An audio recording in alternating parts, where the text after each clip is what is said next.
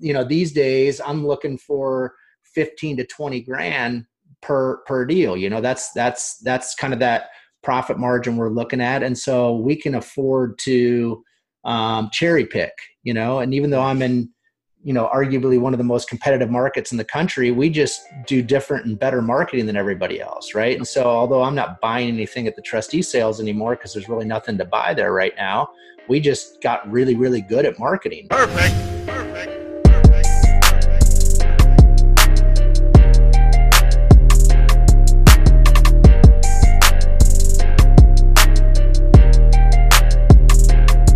Hey, what's up, everybody? Jamel Gibbs here. Welcome to another podcast episode. Today we have yet another special guest.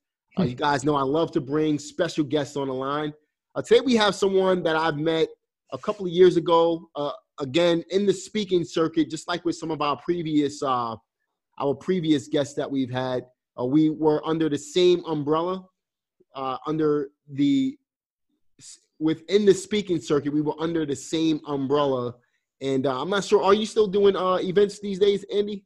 We did our last event. My partnership and I did our last event in September, and then we're not going to do any more together. I'm going to start doing them on my own. Got it. Probably later this year. I'm still kind of getting through the fulfillment still with the previous partnership, but yeah. And I'm doing some speaking. I don't know if you knew this. I'm doing speaking for Note School as well. So awesome, man. Eddie Speak. Yeah, with Eddie. Yep. Oh, fantastic, man. Great group there. And, I plan on getting Eddie on the podcast sometime in the future as well, man. He's a master at the notes. Oh, man. Well, not just that. He's a master on the creative finance, man. I mean, getting deals that you didn't think you could get, these days. I mean, it's actually changed. Just speaking for him has actually changed a big portion of my wholesale business for sure. Yeah. Wow. Look at that, man. I know he's down in Houston, isn't he? Dallas. I was just in Houston last week. I went there on Thursday and I came back on Friday, but I went to go speak at AC's networking event. I had a really good time there, man. It was awesome. That's awesome. Yeah, I spoke at Jet Lending's deal about 2 or 3 weeks ago in Houston. Yeah, man. Yeah, it's pretty awesome. I love Houston, man. I plan on going back in a few weeks with my wife just to spend the weekend there and have some fun, man. But looking forward to that, Nice. But hey, man, why don't you tell everybody a little bit about yourself, how you got started in real estate? Let's dig into the meat and potatoes of this, okay? Sure, for sure. Yeah, no, it's going back now 20 years. Holy cow. Actually, if you even go back further, my dad was a home builder. So I kind of grew up, he had me working in the trades when I was pretty young, so whether it was laying tile or framing, I was framing houses in Arizona when I was 16 years old in the summer, which was brutal work. But that was my first foray into real estate. I realized I didn't want to be a builder. And I read Robert Kiyosaki's book in like 99. Believe it or not, like right after it first came out. Man. Rich Poor Dad, yeah. Right around the time I read it. I read that book as a junior in high school in 1998, man. Nice. That book changed my life. Oh, for sure. And so many people's, and mine as well. And so I'm a little bit older than you, but I was like in my mid-20s. So I was out of college. And I remember, actually, the way I even found out about the book, this is crazy. I happened to not be working that day, or I was done early or something. And I had the TV on. And I'm never watching TV in the afternoon at that age. Not now either, but, and Oprah was on. Okay. For whatever reason, I'm watching Oprah, and Kiyosaki was the guest on the Oprah show. And that's how I found out about his book. Wow. No joke. Man. Yeah. So I don't think I've ever seen an episode of Oprah myself, man. Yeah. So then I went to the Barnes and Noble, picked up that book, read it from like cover to cover, like in a day. And then I went back, and I think he had the Cash Flow Quadrant out then too. Yeah. And so I bought that. I bought that too. But I was pretty young, and my takeaways from that book were really 3 things. It was cash flow, real estate, foreclosures, right? And in my young mind, I thought foreclosures was the only way to invest in real estate, because I knew my dad, and he was a builder, but that didn't seem like investing to me. That was like his business, Right. And so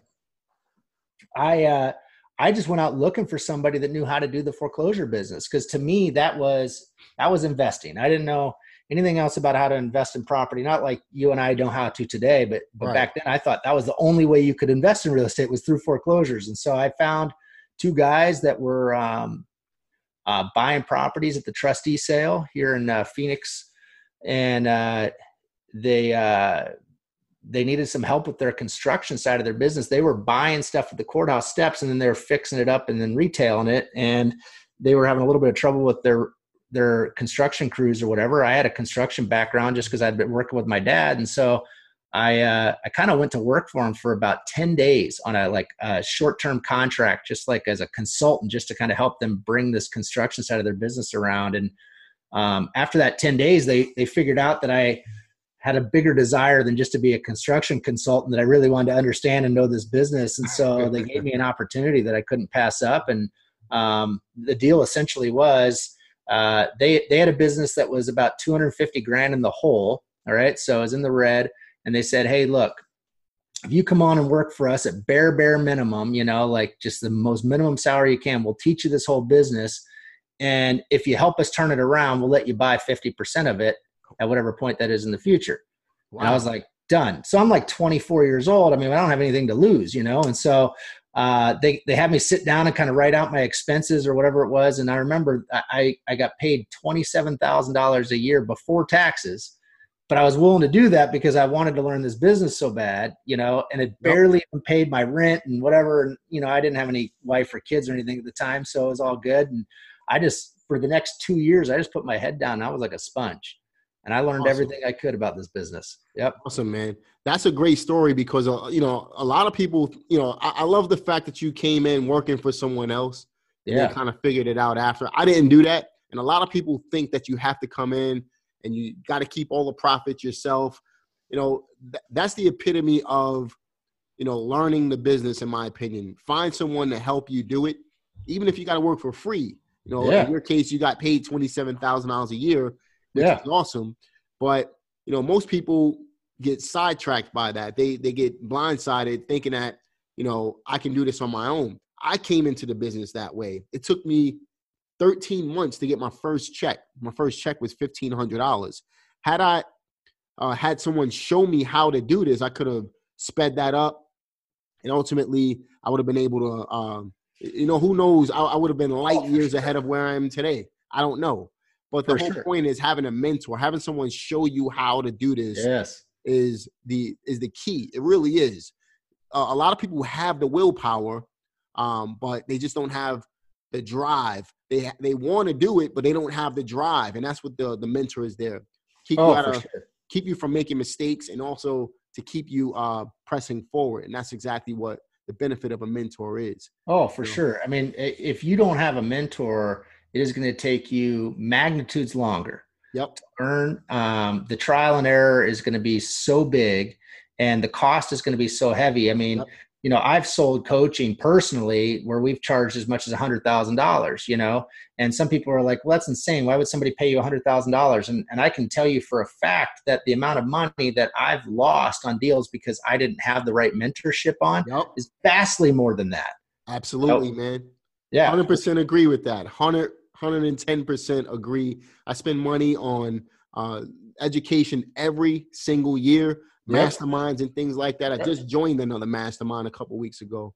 And if I can spend even more money on this stuff, I will do it consistently. For sure. It just helps me to continue to grow my business. And it also lights the fire. I was at a mastermind in Tampa just a few months ago. And since then, I just started cranking out more and more content. It's just something I love to do. My real estate business is booming, and it's just because I'm surrounding myself with people who are just like me and want to improve as well. Oh, for sure. Yeah. Well, and it just keeps building you up. I mean, at the end of the day, the number one best investment you can ever make is in yourself. So if you're not willing to invest in yourself, you don't believe in yourself. And if you don't believe in yourself, there's really no hope for you anyway. That's right, man. And so you got to get after it. That's it, man. So let's talk about, we were just talking a little bit before we jumped on the line here, and you were talking about how you're primarily focused on wholesaling right now. Yes. Kind of getting out of the rehab thing. Let's talk about that. Why the change of heart? Well, this isn't advice necessarily for anybody listening to this show. This is a personal choice. So I'll tell you exactly why this is where I'm at. And I have gone back and forth between wholesaling and fixing and flipping for 20 years, right? Same here. Yep. I mean, for the first 2 years of my business when I was learning, and that's all I did was fix and flip. And then we turned into wholesaling, and we were the largest wholesaler in Arizona for many years, doing as much as 1,000 houses a year at one point. And, and I expanded into multiple different markets. So I've kind of gone back and forth depending on the market. The market is not the reason why I'm not fixing and flipping right now, or the market's great, right? So like you would think fixing and flipping would be an awesome time to do that right now. And I would say, yes, absolutely. The reason is we're talking about masterminds here just a second ago. So I'm in a mastermind group as well. And my group knows, part of being a part of a mastermind group is to hold each other accountable, say, hey, here's what I hear you saying.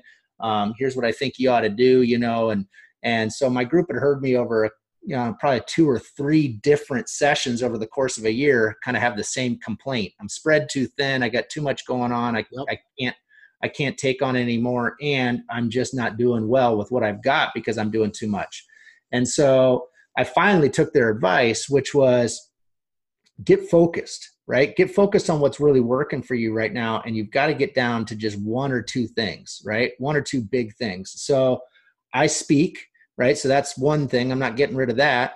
And I've been doing really well at wholesaling for years. And so that's just a business I've always had. And so the fixing and flipping, when it really came down to it and I looked at it, it's the thing that causes me the most aggravation. It gives me the most heartburn. It gives me, it's just the most stressed out. And it's because I don't have a ton of a passion around it. I can make money at it, but it's not my thing, And so some people, like I've got clients of mine that like, they're all into the design and they love putting the house. Like I could care less about that. I just want the money, and as with fix and flips, there's always moving parts and stuff that's just, unexpected. And it's a huge. Absolutely. Oh man. Let me tell you this, man. About 3 years ago, I slowed down on my events about 2 years ago now. And right around that time, I took on a house I should have made $100,000 on. And ultimately, I ended up selling that house, not at a loss, but we basically broke even. My payments on that house, it was costing me about $3,000 a month to own the house. Right. From that time forward, I really looked at my business and I slowed down on doing my rehabs in my local area. Well, in any area, in my local area especially, but in any area, I just slowed down on doing rehabs. I actually started doing new construction.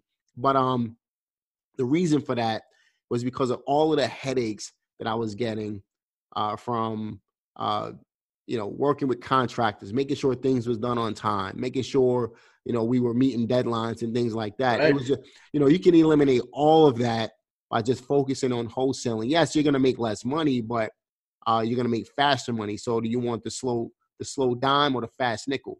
That's right. How you have to look at it. Yeah. I'm going to take the fast nickel over the slow dime these days. I started off just like you as a rehabber. I got into wholesaling. So, for the most part, I love the fact that you really started focusing, narrowing down what it is that you're looking to do. And you've done it already. You said you were doing close to 1,000 houses a year at one point. I haven't done that. I can't say that I've bought 1,000 houses in 1 year yet. And I'm actually intrigued to hear a little bit more about that. Well, I'll tell you about that. So the only way I was able to do that, and that was in one market, by the way. Now, there was years after that we came pretty close to that number, but we were in multiple markets. So I'll tell you, it was kind of a perfect storm of 2 different things that was going on. One, I only was buying those deals at the trustee sale, right, at the foreclosure auction, right? So I didn't get a deal from anywhere else but the trustee sale. So that's one thing. Really? The second thing is this was in 2003. That year I did 1,000 houses. This is a long time ago. So, I don't like talking about how great I was back then, but this is legit. So in 2003, that was the year we did 1,000 houses. And the reason why was because it wasn't that, not that the internet didn't exist. Of course it did, but there was nothing out there that told you how to find, what was going to auction every single day. And so the only people that knew how to do it compiled their own data, right? And you had your own database. I used Access at the time, Microsoft Access. I don't even think that exists anymore, but we had It our own wasn't. database that we tracked all the sales with, right? So I'd show up down at the sales and I'd have this like big stack of paper every single day that had everything that I was going to bid to and what properties we were going to go to. And we bid on everything that was a deal every single day, right? I mean, like there was nothing that we wouldn't bid on. We were bidding to buy everything up to a certain point, whatever made sense financially that we thought we could sell to our customers. And so when there's very few other people in the market that know how to do that, that had figured out how to go bid. I mean, it's not ever going to exist again. I mean, it will in some other form or fashion, Right. but not at the foreclosure auctions. Cause now it's like, geez, in a lot of counties, you can go bid online. I mean, like you can almost be like, you don't need any experience whatsoever. And so those prices just get bid through the roof. And so we were just kind of at this perfect storm early in the infancy of this business, and we're able to scale it. I also partnered up, actually kind of merged with my largest competitor. And so between that merger happening in 2003 and nobody else having access to that data, they had to come through us to buy, and we just bid on everything. Crushed it, man, huh? Crushed it. Yeah. And I mean, I'm not saying we didn't have anybody else that we were competing against. We certainly did, but we were the number one in the market, and the Phoenix Metro is the 5th largest city in the country. So we just had a whole bunch. Yeah. We just had a whole bunch of things going in our favor. It was good timing. I mean, I don't want to make it sound like we were geniuses or anything, because we weren't. We knew what we were doing. Nobody else knew how to do it, or very few did. And there wasn't, you go down there today. I mean, well, if you were down there, like say 2011, when there was a gazillion foreclosures going on, right? Uh-huh. There was 100 people a day down there bidding. I mean, when I used to go down and bid in 2003, if there was 10 people, it was a busy day. 10. Now, you know what it is? Everybody's a real estate investor these days. Right. While the market is hot. Because right. Once the market changes, we'll see what happens. Oh, yeah. What happened 12 years ago, some of those guys never came back in. Oh, for sure. That's I had a business partner of mine say to me when the market crashed, he says, "Hey, Andy, you watch now. They just drained the swamp. Now you get to see who all the snakes are." Yep. That's right. Because the reality is when everybody's making money, everybody's your buddy. Everybody wants to do business with you. Everybody's happy, right? But man, when it gets ugly, oof. Yeah. I really had a hard time during that time period, because I started about 20 years ago, just like you, about 19. So when was it? 2002. So That's what, 18 years ago now? Yep. 18 years ago I started, and I did really, really well going into 2007, 2008. And then I was basically bankrupt by 2008, going into 2009. I had to kind of recoup. Yeah. But I didn't give up on the business. The whole point was, a lot of people, when the market is good, people are naturally going to invest in the market. Kind of like the Bitcoin thing a couple of years ago. Remember that? Right. When Bitcoin did well, everybody was a Bitcoin investor all of a sudden overnight. I was just looking at this guy on YouTube the other day, and, he just popped up on my page, like the front page. YouTube is pushing him.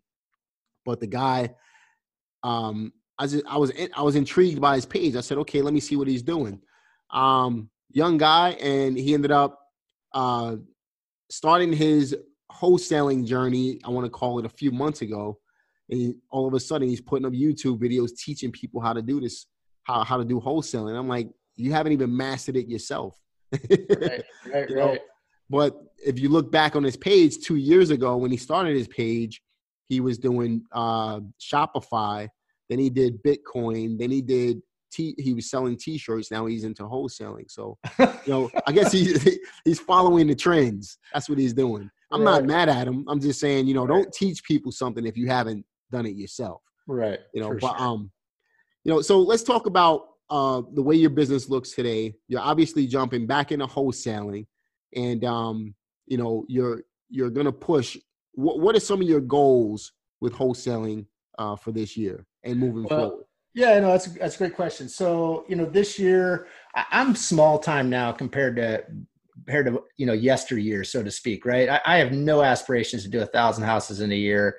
I mean, honestly, if I do 50 to 60, I'm happy. But I'm more about quality than quantity now, right? Right. And so back then our profit margin was very thin, just a few $1,000 a house, right? I Right. mean, way thin. So we had to do that kind of volume. And, these days I'm looking for 15 to 20 grand per deal. That's kind of that profit margin we're looking at. And so we can afford to cherry pick, and even though I'm in, arguably one of the most competitive markets in the country, we just do different and better marketing than everybody else, right? And so although I'm not buying anything at the trustee sales anymore because there's really nothing to buy there right now, we just got really good at marketing. So primarily right now, all my marketing is really just in two marketing channels. One is direct mail, still working great, and the other one's texting, and so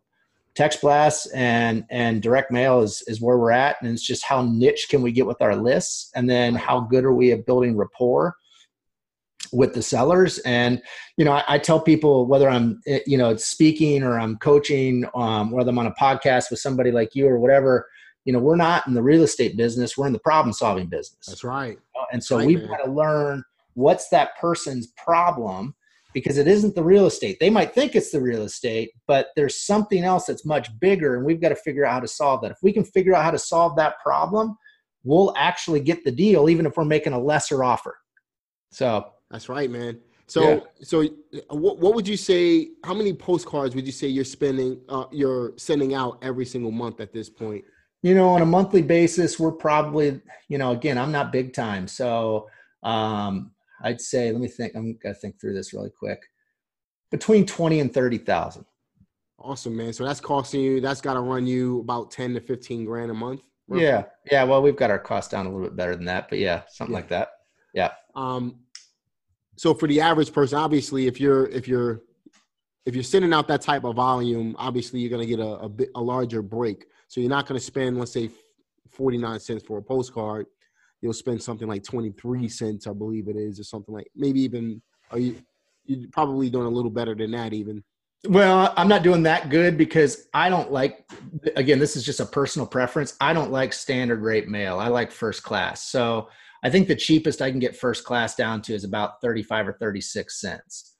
Gotcha. But the reason why I like first class for two different reasons. One is I know when it's going to hit, right? We're standard rate. You don't know when it's going to hit. So like if we do a drop today, I know the phone's going to ring 3 days from now. Boom. Right. Like for sure. But the other thing, which is probably even more important to me, is that the standard rate mail, they don't do returns. I want the returns. The returns are important to me because we skip trace those returns and then we're going to remail them again. And those are people that aren't getting hit. Yeah, man. So when you're sending out, let's just say, for example, you send out a postcard campaign, how long would you wait in order to send out the text blast? So we do something maybe a little bit more unique than maybe other people do. I don't know. But what I like to do is I like to mail and text the same list. And I don't care if we're doing it simultaneously. I don't even pay attention. Like we order the list, we skip trace it, and we just start going, because, direct mail, let's say we send out, let's say we send out 5,000 pieces this week or something like that, right? Because we kind of have it going out on a weekly basis.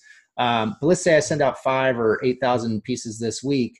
Mail sits around, right? And so somebody might pick it up out of the mailbox and call me today. Somebody might just set it down on the counter and not call for 2 months, right? And because mail sits around, where text messages, they respond very quickly if they're going to respond at all. And you and I both probably respond to different marketing methods, right? So like you like direct mail from a consumer standpoint. I like text messaging as a consumer, just as an example. So when I do the same list, the people that are responding to the text messages aren't the same people that are responding to the direct mail. Right. So let me ask you this, man. And, just kind of keeping the marketing channels in mind. Basically, when you're doing the marketing and you're doing it simultaneously, how are you tracking that? Are you utilizing 2 different phone numbers? How are you doing that? For sure. Yeah. So On the texting, it's pretty easy because we use a texting platform that has its own unique number. And so I have a dedicated person that just sits there and responds to those until we get them to be a lead. And then we put that into our CRM, right? On direct mail, let's say I was doing direct mail campaign to absentee owners today. The absentee owners will always be this specific phone number, where like if I wanted to do vacant houses next week, that's going to be a totally different number. And that's how we're tracking that. Yeah. Gotcha. Yeah, because like we use CallRail to track different direct mail campaigns. So let's say we send out a vacant property campaign. That'll be one phone number. Then we'll send out, let's say, a tax delinquent list. That'll be another phone number. Maybe water shutoffs is another phone number, so on and so forth. So I was just wondering, because who are you using for your text messaging at the moment? So for outbound text messaging, Lead Sherpa. Okay. Yep. And you find that they're pretty comparable with everyone else. I haven't used them myself. That's why. They were just recommended to me by one of my colleagues about 9-10 months ago. And so we've been pretty satisfied with it. I haven't tried anything else but them. So it was just a buddy of mine said, hey, this is working good. I'm like, all right, let's do it. I mean, it's spendy, but it's effective. It works. And, they kind of seem to know how to keep your butt out of hot water with some of the anti-spamming laws and that stuff. So I like not having to think about that kind of crap. Cool, man. I love that.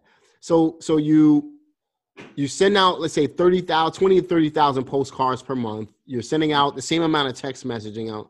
We might not get that many out in text messaging because typically, you can do the math on this yourself, but typically we can only do about, this is kind of the threshold unless you have more than one dedicated person handling it. You can probably only do about 500 to 800 a day text messages, because then the responses start, like you're sending out 500 to 800 a day. Imagine how many people are responding, out of that. Now, not all 500 people are, but some portion is. Right. So you're engaging in a conversation. It takes a massive amount of time. So unless I hired somebody else to kind of do more of that outbound, that's all we're doing per day. So that's all we're doing. Plus with the, what I found, and maybe you're seeing this in your business as well, with the text messaging, you're probably only going to get about 70 to 80% of the numbers, the people to respond, as far as the numbers going out and people responding anyway. So like, let's say, for example, if I send out 1,000, send out 1,000 text messages, I'm probably only going to have 700 of them or 600 of them actually go through. Right. And I have to try a different number anyway. So right. Because the other ones are landlines or whatever, and it's just not. Yeah. Right. Exactly. So you're sending out that much. What is your staff like? What does staffing look like for that? So my business right now is pretty lean. I have one person who is what I'd call my right hand, my direct assistant. And so she kind of handles all the closings and kind of all the, a lot of our email marketing and that kind of stuff, but she also does the text blasts, right? So she'll do that, but I mean, she's kind of the catch-all, right? And so I have her, she gets paid a salary, and we pay her really well. And then I have one acquisitions guy, right? So he goes out on the appointments. I don't go out on appointments anymore unless it's necessary for me to help out. Right. I run the business, and so I have one acquisitions guy who does great. Like I said, we'll do 50 to 60 houses this year. So that's roughly one a week, and, just wholesale. And then that allows me to be able to continue to do, the traveling and speaking. I mean, I'm on the road, 8 days a month, roughly. And then, do my own coaching and that kind of stuff. So, yeah. Cool, man. So you said one acquisitions person, and then you basically have 2 or 3 people on your team. That's right. Yeah. That's about what I have. I have about 3 people on my team at the moment. Not in counting like the accountant, which is a part-time person. Yeah, I'm not counting that stuff. Yeah. So if I counted everybody, there's like 12 of us, but for the most part, 2 to 3 people on my real estate team. Yeah, that's right. I would say that I have 2 to 3 full-time people. One's paid a salary, one's paid commission, and then everybody else would be part-time people that add up to about what you've got as well, about 10 to 12 people. Awesome. So are you doing all of the are you making all the offers yourself, or is your acquisition specialist doing that? He does that. He usually will confer with me beforehand, but he's gotten good enough now that he doesn't need as much input from me anymore as he once did. Sometimes he'll say, hey, can you comp this for me and let me know what you think? Or here's the angle I think we can get with them. Give me a little coaching, and I just give him a little bit, a little bit of direction, and then he kind of takes it and runs with it. Yeah. Gotcha. Now, one thing that it kind of intrigues a lot of people. I use someone overseas for my acquisitions. I have two overseas acquisitions specialists. And then I have a couple of cold callers and things like that. I have bookkeepers, accountants, and the whole thing, the whole business setup. But my question to you was, is your person local at the moment, or? Yeah. Okay. Yeah, perfect. I've never done I've done, VAs before for other things like outbound calling and that kind of stuff, but I've never used them to actually, ink the deal. Got it. Yep. So I train. So does your guy make offers over the phone, or are you going out to see all of these houses? Majority of the time he's getting in front of them. Okay. Got it. So he's actually going out to meet over the phone if it's an absentee owner type situation where he can't see them. But we found when we can get in front of them, we're able to figure out bigger problems, able to solve bigger problems, and we get deeper discounts. Get a better deal. That's right. I find that as well. Although we do make offers over the phone because obviously he's not here, but when we find someone that's like super hot, like yesterday, he made an offer over the phone. It was $72,000. His numbers were like spot on too. It was nice. Crazy. I trained him really well. But I went out to see the house. I ended up I finalized the price of $70,000. So we were only $2,000 off. Yeah. It was really good. But I find that, he can do just as good of a job as if I were to hire someone from here, except I'm paying him $4 an hour. Right. 5% of the gross profit that we make. So let's say, for example, let's say he gets a check and we close a $10,000 deal. He's going to make an extra $500 on top of the $4 an hour. So I find that works out really well. Are you paying your guy an hourly wage, or is he all commission? He's all commission. All commission. I love it, man. A younger guy, college student, or? No, he's a guy. He's in his 30s, but he had a real estate background in mortgages before the market crashed. But for the last 5 years, he's been a stay-at-home dad. Got it. So he's just looking workforce for a long time, and so this was kind of a nice way for him to kind of ease back into it, Yeah, and especially if you're doing all commission, you definitely got to make sure that the pipeline is being fed every single week with new leads. Yeah, and that allows him to keep his income high because he can easily make six figures doing something. For sure. So, for sure. Awesome, man. So who's handling your disposition for you at the moment? I do. Awesome. Okay. Yeah. That's just something that I've done for so long. A lot of guys, especially in my market, have, these big email lists, and they, send out emails and whatever. And on occasion I might let them sell one of my properties for me if I can't move it. But for me, most of the time it's a relationship thing. I just pick up the phone. I call a few people. The house is sold. That's, I've been doing it a long time. I kind of have that benefit, I guess. And so for me, that's typically how I do it. I'll send out an email to my own database, but I don't have a huge dispositions list. For me, this time it's just, I'm old school, man. I pick up the phone. Same here, man. I have an email list, but I have to be honest, man. I probably do business with about 4 to 5 of my buyers anyway. So I usually just pick up the phone and 2 wholesalers in my local market. Usually, if I don't sell it, they sell it. Yeah, I'll just split it with them. So same thing. It just makes life so much easier for me. Really, those are my dispositions. Yeah, for sure. Guys right there. I have one female and one male, and they sell pretty much everything that I get. Yep. And I'm happy to split it with them because I don't have to do anything. Yeah, for sure. Well, like you, I just pick up the phone. If one of my best buyers don't buy it, I'll shoot it out to my list. If somebody still doesn't buy it, then I call one of my, what I'll call a competitor, but it's somebody who I have a relationship, have known for years. I know they've got a good list, then they'll sell it for me. And so, one way or another, we're getting it sold. It's just how much money am I going to make? That's right, man. Love it, love it, love it. So if we had to, if we had to give a three-step formula, a three-step process for our listeners to get started wholesaling, what would be your 3 steps that you would recommend they take? That's great. That's a great question. Wholesaling is it. I'll give you 3 steps, but it really boils down to 2 specific things, right? I mean, it's very simple. You are either deficient in leads or you're not closing, right? So there's one of these 2 things that isn't happening. If you've got plenty of leads coming in, then we've got to tweak your closing ability. Something's going wrong with your ability to be able to build rapport or close the seller, right? If you aren't getting your phone to ring or you're not in front of enough people, then you don't have enough leads. So the first step I would say is, man, you've got to have leads.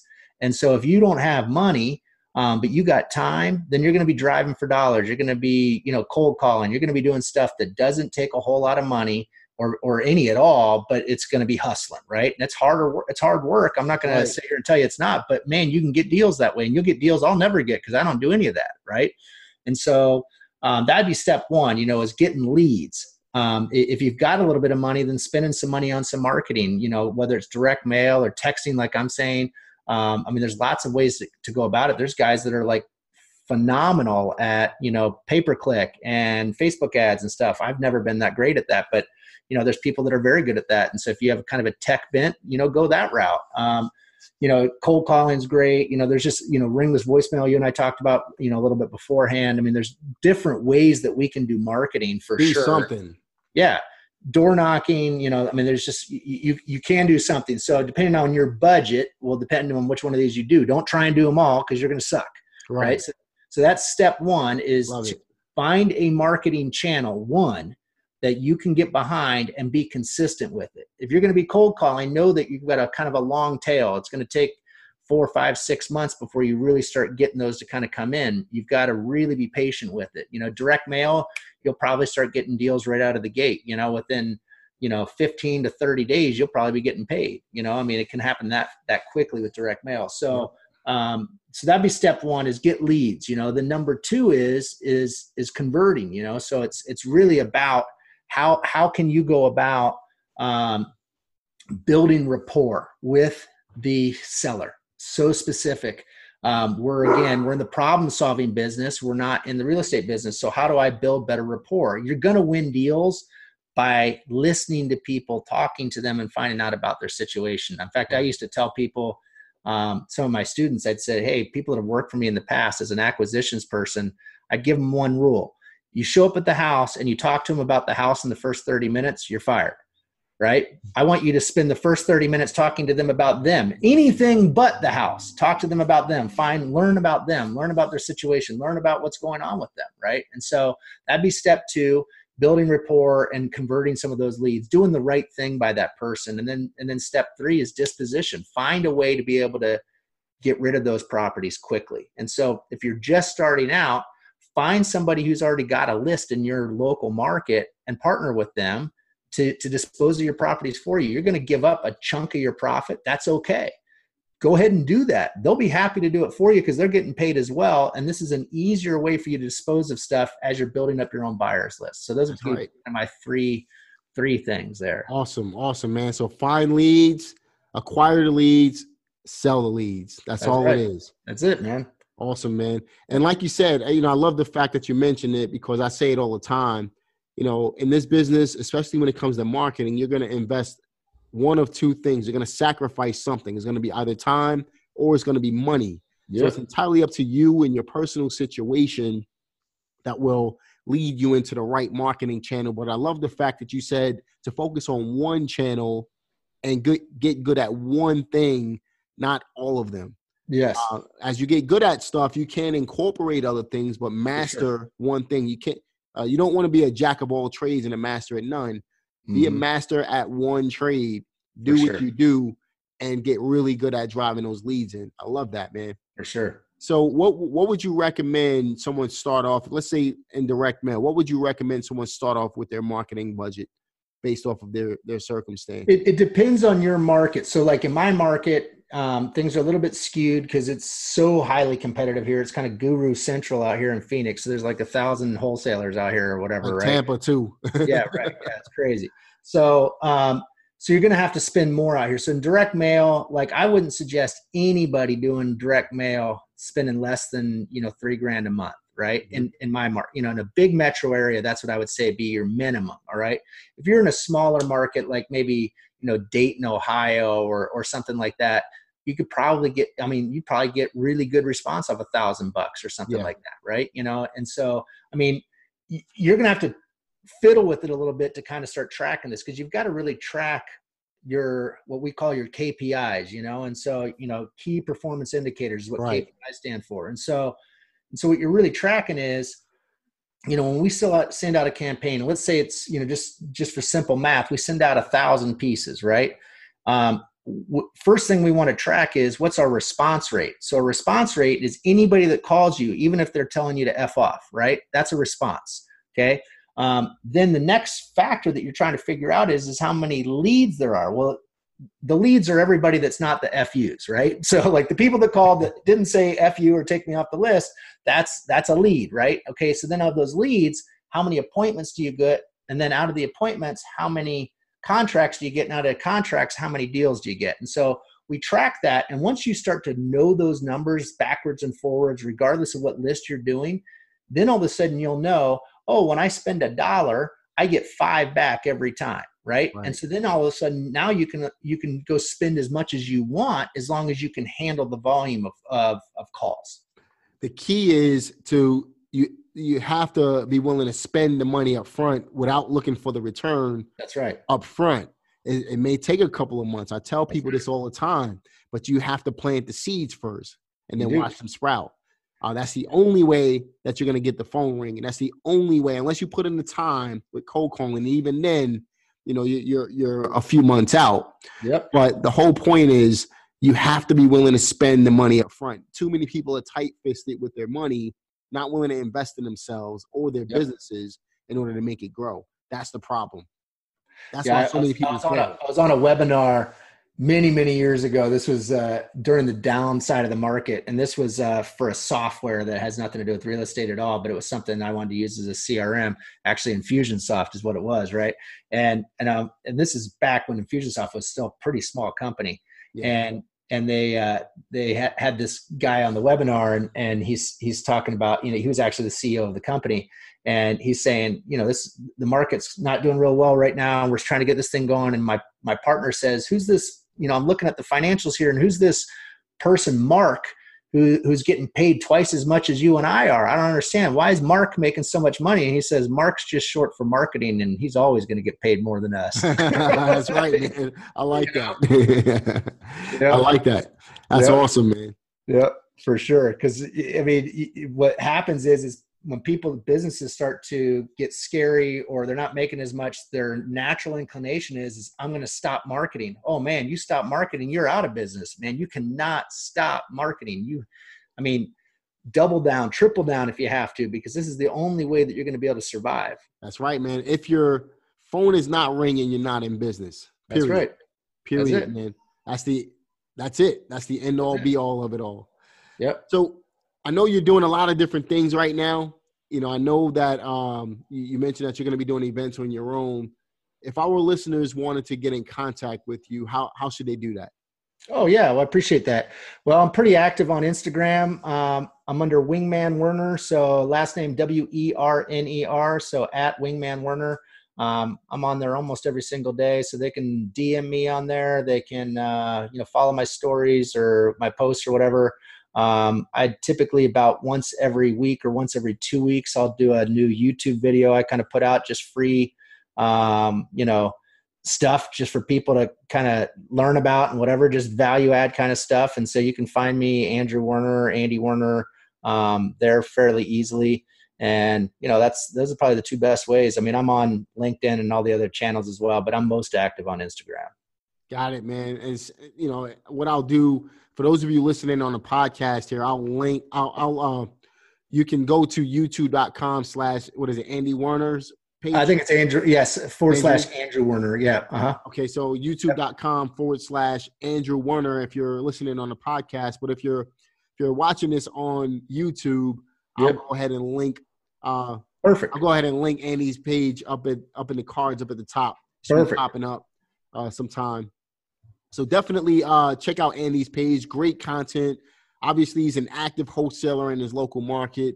Now, a quick question for you, man. If you had to give some advice for our listeners just getting started out right now, and they're struggling right now, what would that advice be? Yeah, the advice that I'd give, and I'd give this to somebody just starting out or even somebody who's just going through a tough season of their life, it'd be the same advice. It's to hang in there and keep pushing forward. Things will get better. Things will get easier. Life isn't about things being easy. It's about a learning process, and it's about us getting stronger as a result of that. Muscles don't get big on your body without going to the gym, right? Right, and so it's the same with, your bank account. It's same with your brain. None of that stuff expands without us really putting in the work. And so if you're struggling right now, if you're thinking, man, is this actually worth it? Absolutely, it's worth it. You're worth it, and so you've just got to put in the time, keep believing in yourself, get mentors. Seriously, even if you can't afford coaching or mentorship right now, there is so many people putting out free content on YouTube and podcasts and stuff like that. If you're just willing to sit down and consume that and then actually take action on what they're teaching. Jamal right here is sitting here giving you guys a whole bunch of stuff for free. He's got a podcast, right? He's not charging for his podcast. If you just pay attention to his podcast or other people's podcasts alone, and then you take action to what it is that they're teaching you, man, your life can totally change. But you just got to keep your head up and just believe in yourself and keep pushing forward. That's right, man.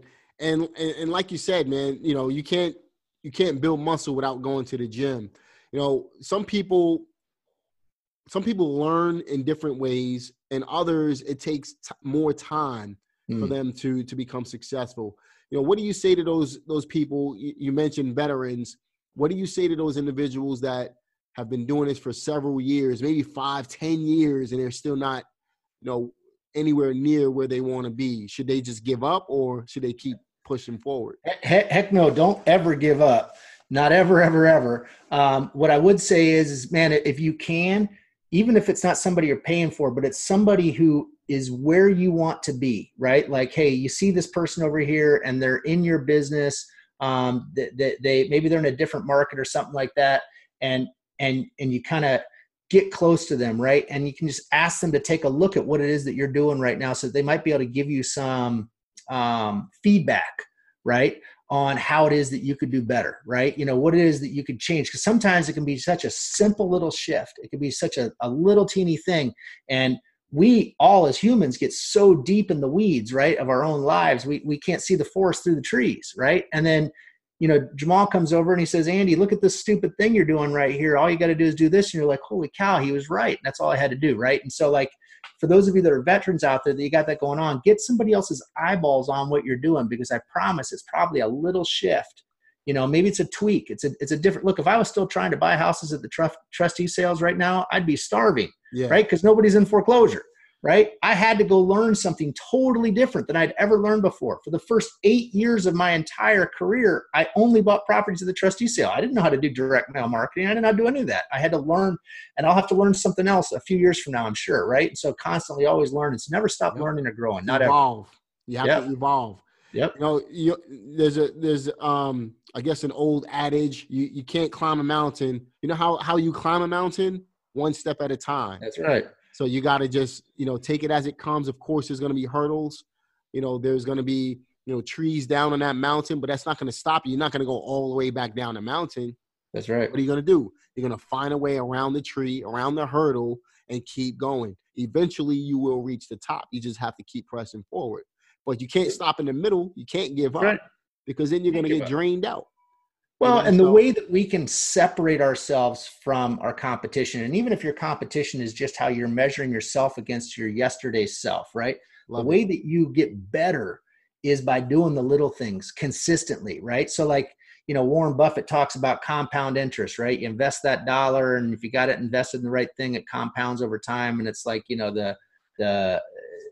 another, wonder of the world, right? The eighth wonder of the world, Einstein, I think, called compound interest. Well, it's the same thing for us on doing the little things, right? If you're going, just to use like a workout analogy, if you start going to the gym at 5 o'clock every morning and you do that religiously and you're doing that for an hour from 5 to 6 every single morning, 5 days a week, 6 months from now, man, your whole body and your feeling about yourself and everything is dramatically different because you did this little thing consistently over and over and over again. So you got to do the same thing in your real estate business, whether it's picking up the phone and making calls or texting or sending out your direct mail or whatever. Do it consistently and don't stop. Do the little things that nobody else will do. Like a lot of people won't take those returns that I was talking about. We get these returns and then we skip trace those and we mail them again, right? Because we know that that's where the gold is, right? It's just doing those little things over and over and over again. That stuff over time will compound. And then all of a sudden you'll have like a snowball rolling down a mountain. Yep, exactly. That's the true secret to success in this business. Is just being consistent. It's not rocket science. Nope. If you can be consistent longer than the next guy, you will be more successful than the next guy. And another thing that you mentioned, I love the fact that you said, compare yourself to your yesterday self, right? Don't compare yourself to everyone else. Yeah. Because, you don't know what their life is like. You don't know what resources they have. You don't know what they're going through in their lives. Mm-hmm. I was talking to somebody the other day about how everybody on Instagram is filthy rich. Right. Yeah. That's what they want you to believe, right? They want you to believe, right? So you can't compare yourself to what everyone else is doing. Compare yourself to yourself. Yeah. And that's how you're going to get for sure to where you want to be, because then you'll have that true fulfillment. Yeah. You're not living vicariously through someone else. You're not living to try to compete or try to live up to someone else's expectations of you. Yeah. What you're doing is you're living according to what your purpose is for your life. That's right. And that's exactly what you should be doing. So if you want to, I was talking to Scott Jelinek. Yeah, Scott. Love Scott. He said he sold his $110,000 car and he got a Honda Accord. Right. But he says he's completely debt free. His mortgage is paid up in full. And he makes six figures just about every single month. That he designed that for himself. He's not competing against anyone else but himself. That's right. I absolutely love that, man. So, don't worry about internet. You notice on Instagram, it's just the young guys that got all that blingy stuff, whether they're renting it or they own it or whatever. That's a young guy's game, man. I mean, it's cool. I don't have any problem with that if that's your thing. Yeah. But, man, I've been through the ringer, as have you. We went through that down market, man. I'll tell you what, having yourself be lean, have lots of cash and cash flow, that's way better than having a Lambo. And I said that years ago, man. I gave up trying to be Mr. Flashy. Yep. And we, at the end of the day, that's to me, that's where you get the real time and freedom from. For sure. The real time and freedom, which is what people ultimately want out of this business. So fantastic call, man. Fantastic. Thanks, I love it, man. Great information that you shared with us. Again, for those of you looking to get more information from Andy, go to his YouTube page or his Instagram. He said Wingman. What is it? Wingman Werner. So last name. Wingman Werner. Yep. Wingman Werner on Instagram, or check him out on YouTube as well. YouTube.com/Andrew Werner. Yep. Definitely check out his videos. Great stuff. Obviously, he provided a lot of content on today's podcast as well. And I'm looking forward to having you again sometime in the future, man. Oh, for sure, man. I'd do it anytime. I appreciate it, brother. Awesome, man. Yeah. So, guys, definitely check out Andy's page. And if you want more information on how to get started wholesaling and hearing it from a different perspective, I know we've had several wholesalers on here, but everyone has a different perspective. Definitely go out and check Andy's his page out. Yeah, for sure. We appreciate you guys listening in on today's podcast. Yeah. Thanks for having me, Jamal. I appreciate it. Likewise, man.